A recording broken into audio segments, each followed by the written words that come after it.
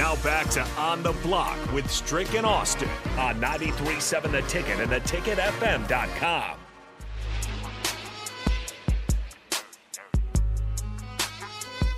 Halfway through hour 2 on the block. Happy Friday to you. Thanks for dialing us up here on 93.7 The Ticket or on Facebook, YouTube, Twitch, and Twitter at the Sartor Heyman Jewelers live video stream. If you have any thoughts on the NFL playoffs, keep them rolling in on the Sartor Heyman text line 402-464-5685. We turn our attention from the NFL to the NBA. Who better to ask about the NBA than the 9-year vet himself, Eric Strickland. Strick, this has been in the works for a while. It got brought up again recently over the last week. The idea of a mid-season tournament for the NBA. Mm-hmm. As a casual NBA observer, I think I like the idea of it. The execution part of it, though, is going to be key. How many games is it? How many teams are involved? And most importantly, why would the players be motivated to play it? When you hear about a play-in tournament, what are your thoughts as someone who watches the league and as someone who's been a part of the league for darn near a decade? I understand the reason as to why they brought in a play-in tournament. Mm-hmm. It tried to make the ending of the season a little bit more interesting because what would end up happening. I've been on playoff teams, and as well as I've been on teams that were gonna miss the playoffs. And I'm gonna be honest with you. You get into that March time frame, end of February, March time frame, and you're not in the race. There's a part of your mentality, if you just don't have a heart for the game or a love for the game. I've seen teammates like literally shut it down. I mean, they start making plans to the Bahamas and where their next trip is going to be. Cabo on 3, 1, 2, you know what I'm saying? Yeah, that started happening. But the play-in gives you a chance to, if you can make a late run or if you're close, and you give yourself a shot to get into it. So I understood that it kind of would keep players more engaged for longer. But again, we talked about this. We talked about the fact that there's lack of interest. There's lack of interest in multiple areas and multiple parts of a professional system. Mm-hmm. There's lack of interest in Pro Bowls, lack of interest in all-star games for baseball and for basketball. Mm-hmm. The most interesting parts of those is the skill games. The most interesting part of the All-Star game for baseball is the home run derby. Mm-hmm. It's the dunk contest. The dunk contest. So it's the side pieces that are the most interesting part. So you would find people going more on Saturday than they do on Sunday, and people were giving away tickets and just like, I don't want to watch that stuff, because it was just people walking around and not really giving it an effort, right? Right. So that's what they're trying to create. Mm-hmm. Because you're getting a lot of guys now starting to sit out. They're starting to complain about 82 games, which I think is ludicrous, to be honest, because that was never a problem. Like, what did you sign up for? Yeah, you're that's part of the deal, you're right? Getting, the way that you're getting paid, that part. So I look at it as similar to what they're doing with college football expansion for the playoffs. Because now what you're finding is there's a lot of individuals that are beginning to forego bowl games in search of, and you understand why. There's an understanding for why. Yes. So I'm not knocking the fact that they're doing it. But this now will create more interest. It'll create more fan base engagement. It'll create all these different areas, because now guys still feel they have a chance. As long as you still feel you have a leg in the game, you'll stay engaged. And that's part of what they're doing. They're going to create, similar to what the TBT has done. They've created this thing where a lot of guys, and if you're not familiar with the TBT, those that are listening, it's $1 million game. Usually a lot of guys that didn't make it to the NBA, or they play overseas and they get back with their local colleges, or they'll combine with conferences and they'll play for $1 million. It's an awesome thing. It's an awesome little thing, right? But it's generated some interest. That's what they're trying to do. They're trying to figure out a way to generate mid-season interest, because things don't seem to get interesting in the regular season until you get to the All-Star break and it starts going downhill. So that's what they're trying to do. You get those early eyeballs, for the first couple weeks. Yeah. Then it fades. It feels like the middle of the season takes forever. You hit All-Star break, hit the trade deadline, you get those deals, then interest picks back up.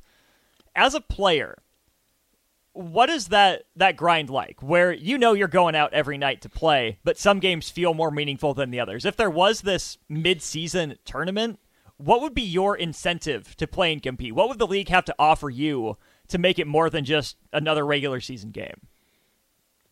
I like money. Okay, yep. You know what I'm saying? There's no accolades. There's nothing that you can give me in that, that make it worth it. In the earlier stages of the season, you're getting paid. Now, you're supposed to do the job anyway. I would still do it because I love the game. But you're a competitor. Yeah. Yeah, I'm just a competitor. But if you're trying to drum that up, make it worth something. That's what I said about the NFL. Like, if you're going to have these all-star games, make it worth something. Make it worth something, to where you're going to get out there. But now just everybody's so mindful and cognizant of injuries, and I'm not mad at them. I understand it. So they've got to figure out another way. I'm going to be interested to see what the NFL does with this flag football thing. I think that's pretty cool. That's fun. People like it. That's a national thing. I think they play some national stuff down in Orlando for, some youth and maybe some older, guys that just still want to be involved with football. They'll do that.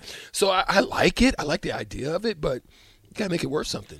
Worth something to the players, because if you look at things like the home run derby and the slam dunk competition, obviously they're for fans. Yeah. They're a sideshow for fans. But if you're the guy holding up that trophy at the end, it means something to you. Yeah. You put your body on the line to compete for this. You were creative. You went through the process. You got it done.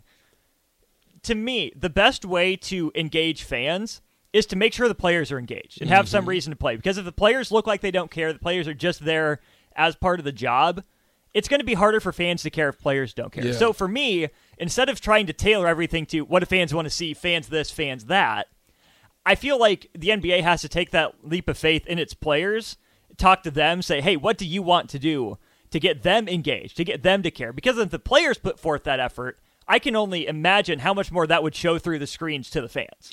Absolutely, Austin. And I look at it from this standpoint, too, that if you're looking to let me just say this. I remember when I was playing, we had two-a-days like for almost a week. And you talk about strain, stress, and your mind just like they barely have maybe any two-a-days now, maybe one. They're playing exhibition games after 3 practices. It's crazy. Like, I would love to be playing now, to be honest, right? Yeah.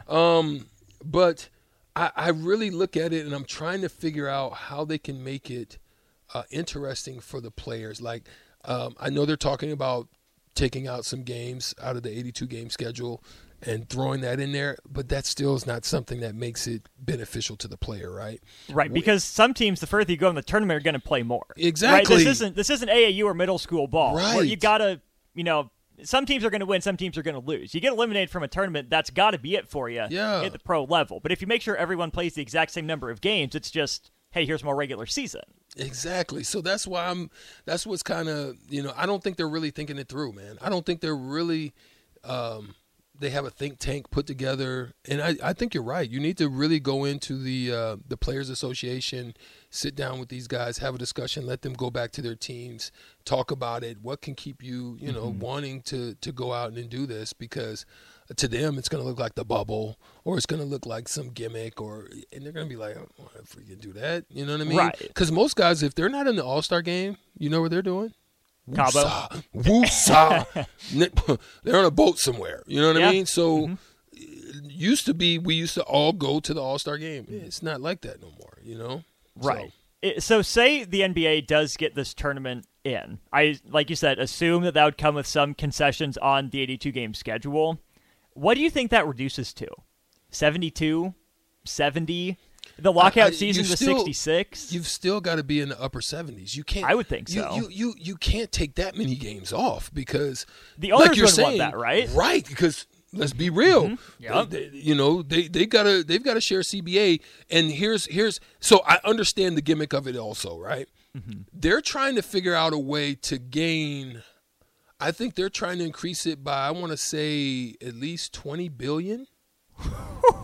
The TV, with a B. the TV, $20 billion. They're trying to figure out a way for TV revenues because they've been down. They've been decimated. They are not good compared to what they're asking for or want to get. Right. They're not good. So they're trying to use this in a means prior to, I think they have 2 years left on their TV deals. 23, 24 is when it runs out. Right?